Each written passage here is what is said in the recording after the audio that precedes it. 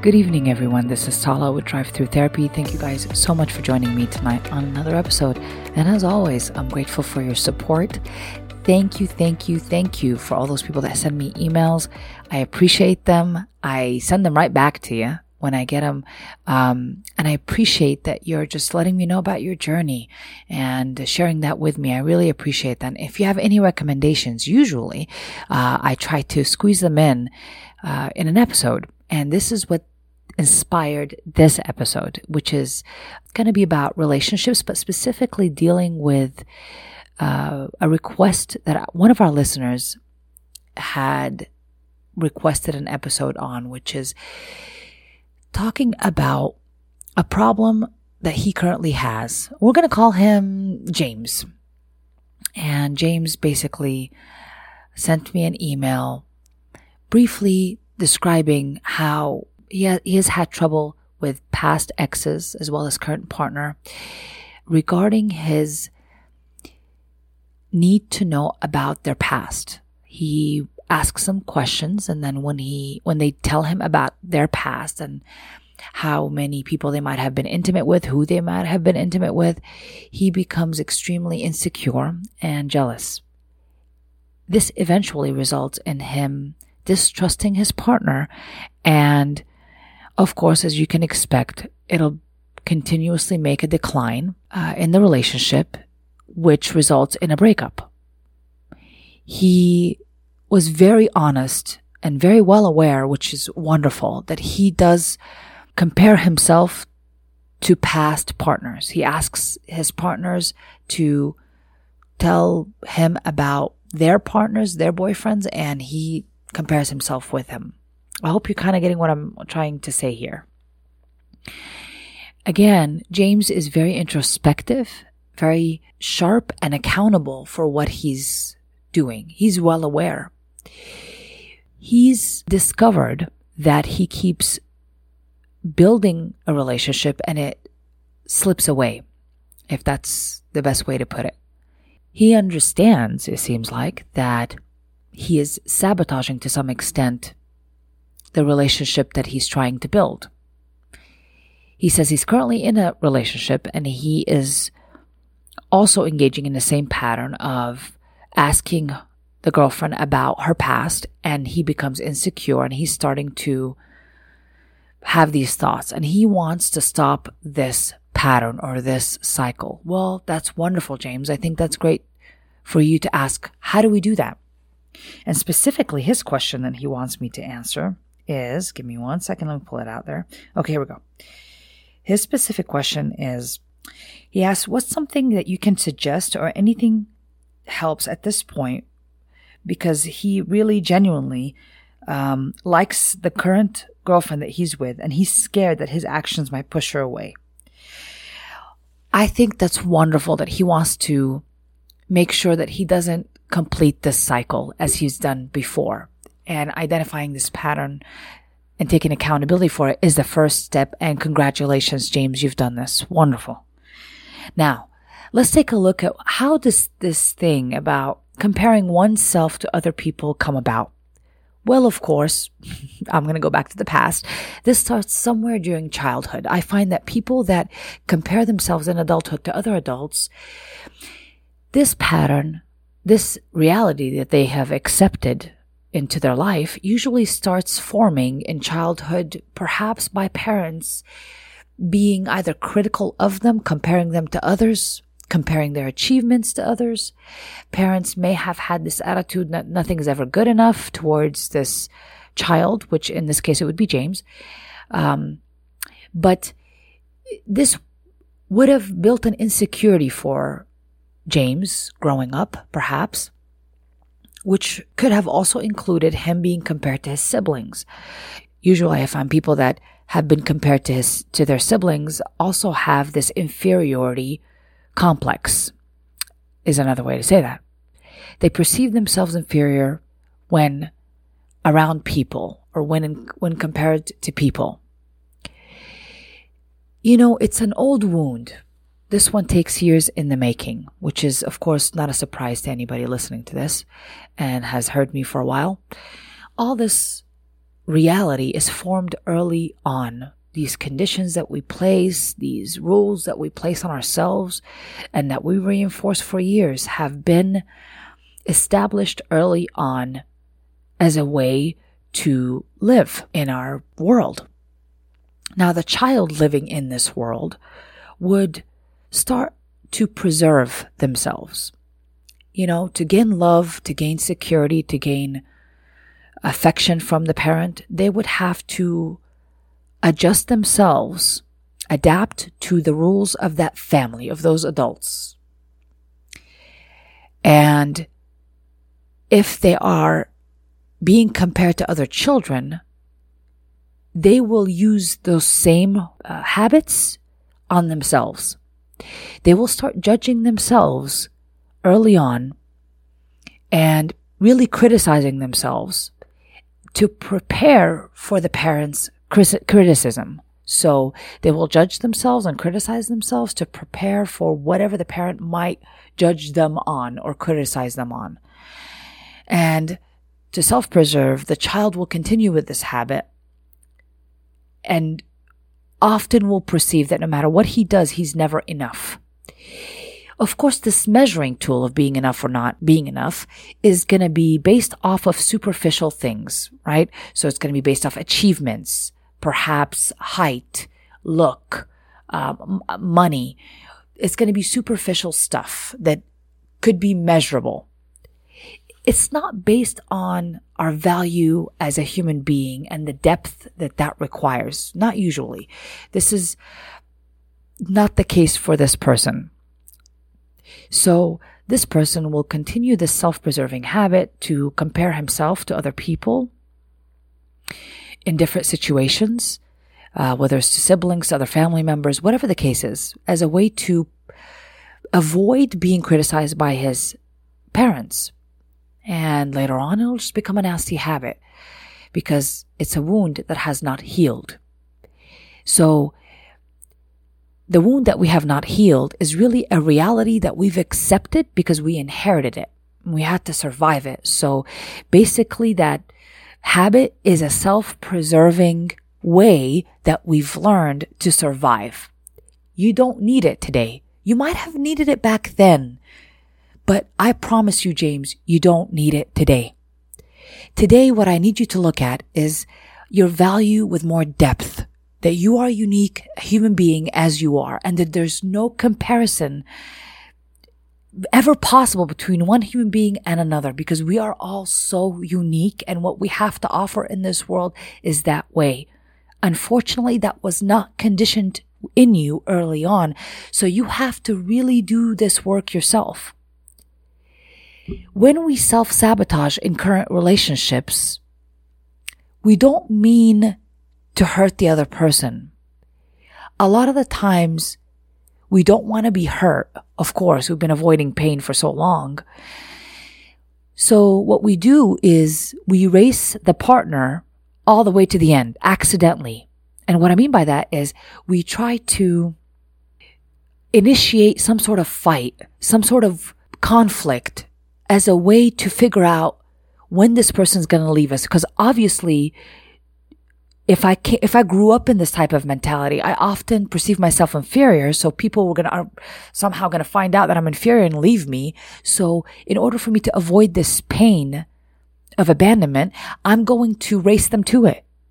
My self-preserving habits will start to form up. When I start to want to be intimate with someone, when I start to care about someone, then I will start asking these questions that will eventually sabotage me. Because now I care about this person and it makes me want to run. It makes me want to control, because when I love somebody, I can't control whether the person's going to stay or leave, and that makes me antsy. It makes me scared. It makes me afraid of pain. And I don't blame people for thinking that. But unfortunately, this results in my sabotaging. So in another way to say that the way I sabotage and why I sabotage in this relationship is really about protecting myself by having to leave this person and control when I leave versus them leaving me without my control.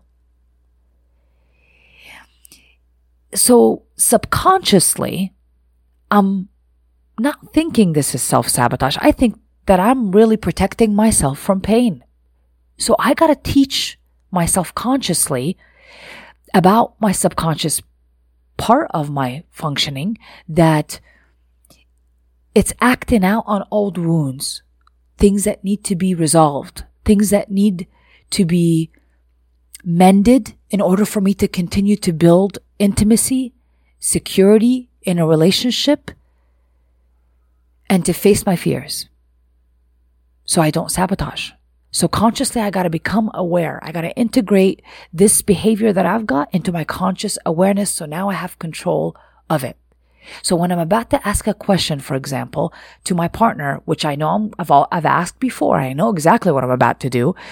If I asked her about her previous partners, I want to make sure that I'm very careful. If I can't handle it and I know I'm going to sabotage with this and it's going to start a path of self-destruction and a break in the trust between two people, then I'm going to stop this. I'm going to stop myself from sabotaging this. In truth, I am not to be compared with anybody, and she does not have to pay for the wounds I have suffered growing up.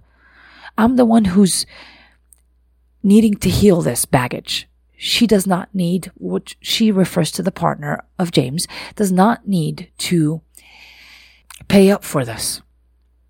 And in reality, this is for everybody. We've all been there. Everybody that carries around baggage from the past and lets it dispense into current functioning of the relationship that you have.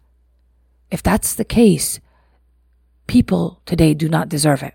And we want to eliminate any need for self-sabotage as a way of protection, which is really what it's about. Self-sabotage isn't necessarily made to harm a person. In all reality, self-sabotage is actually made to protect you from something. But look, it doesn't need it today. And that's why our conscious awareness of what your brain is trying to do needs to be present. We need to be able to see what we're about to ask.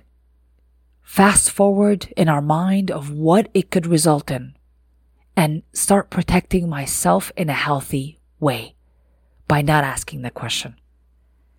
By understanding that she is allowed to her past and so are you, and that's okay. I have to start healing on the inside my relationship with myself, meaning my self-talk has got to sound much better. And that when I start seeing myself comparing myself to other people, I need to recognize that that's an old habit that I learned. Not that it's the truth, not that anybody can be compared to another human being. Rather, it's just something I've learned and I accepted for so long as reality, but it's not. It is not. And you, James, can control what you accept as reality. That's the benefit of having free will. We can control that. Or we can continue to self-preserve in a toxic way, which results in you not meeting your emotional needs as well as the partner eventually leaving, which is not what you want. So, looking at it dead in the eye, facing our fears, realizing that we're allowed to carry the baggage, but we're allowed to also know how it plays out in our current responses, in our current life, and protect people from it. Because that's what love is about. Hurt people.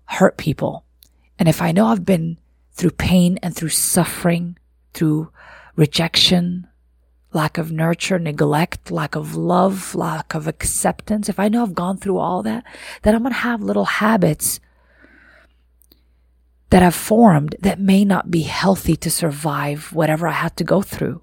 That today I may not need, because they interfere with what I'm trying to build for myself and build with another person.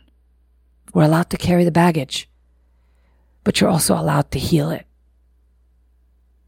This starts with understanding that whatever the inner child, whatever the child self had to deal with growing up, they needed to prepare themselves for the worst.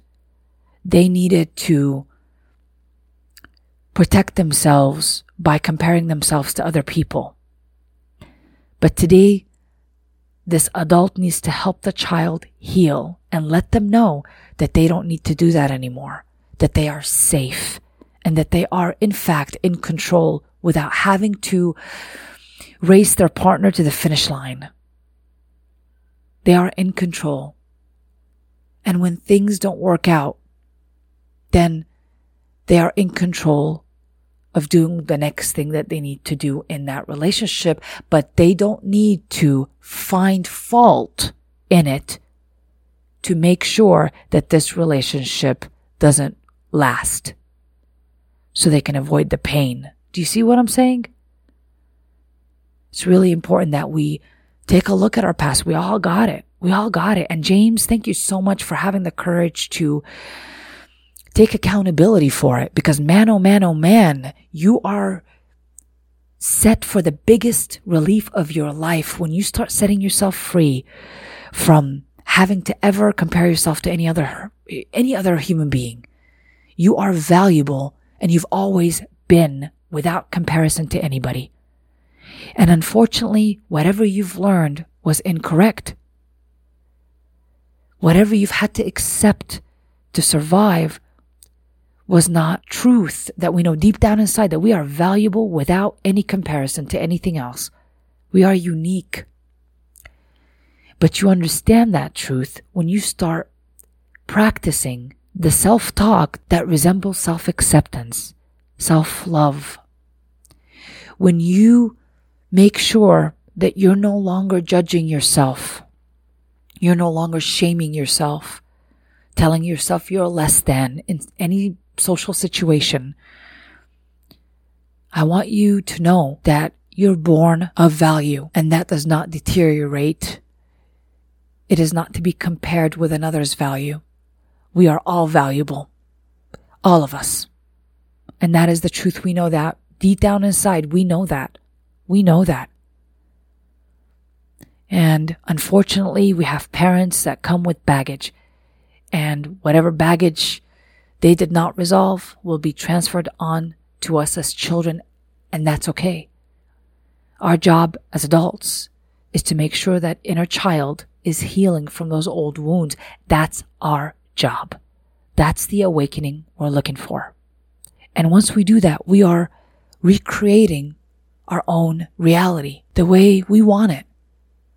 And if we live today, and if we want to live in a reality that sees all humans as valuable, to include me first and foremost, then it is your world. It is your reality, James. Create it.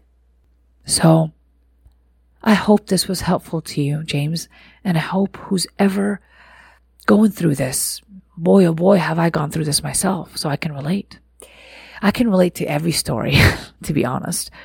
You know, please be compassionate to yourself. Give yourself what you were not given by people before you that didn't know better. But please give it to yourself. Don't starve yourself of self-love and self-acceptance merely because it's a habit. And that's what our past is. That's what we've learned. It's just habits, programming. Some of it useful, some of it may not be. And you today get to determine that. You're the only one that gets to determine that in your life today. So please don't live another minute without that freedom. Give it to yourself. You deserve it. You deserve it. And the people that you love and that you're trying to make a life with, they deserve that too. Oh, we love you, James. We're sending you all the positive energy your way to heal. And you are not alone. We're all with you healing. Yeah, I hope this was helpful to you on your journey. And if anybody has any topic, please send it my way. I'll be more than glad to help you through it. And I see myself in each and every one of you. I'm not in any way different, so I can relate to every single thought process anybody's got. I probably thought it 5 times over. So yeah, please don't feel shy about sending them my way. More than likely, whatever you send will help so many other people realize that their habits are not that unusual, and they will look at it in a way where I can change it, And that's good. That's what we want. We want people to transform, to awaken, and to start taking accountability for their own healing, because that's what you're built to do, my friends. I'm not telling you anything you don't already know. Thank you again so much for joining me tonight. I'm sending you love and light. And remember, there are 2 outcomes to suffering: bitterness or creative transformation. This has been an episode of Drive Thru.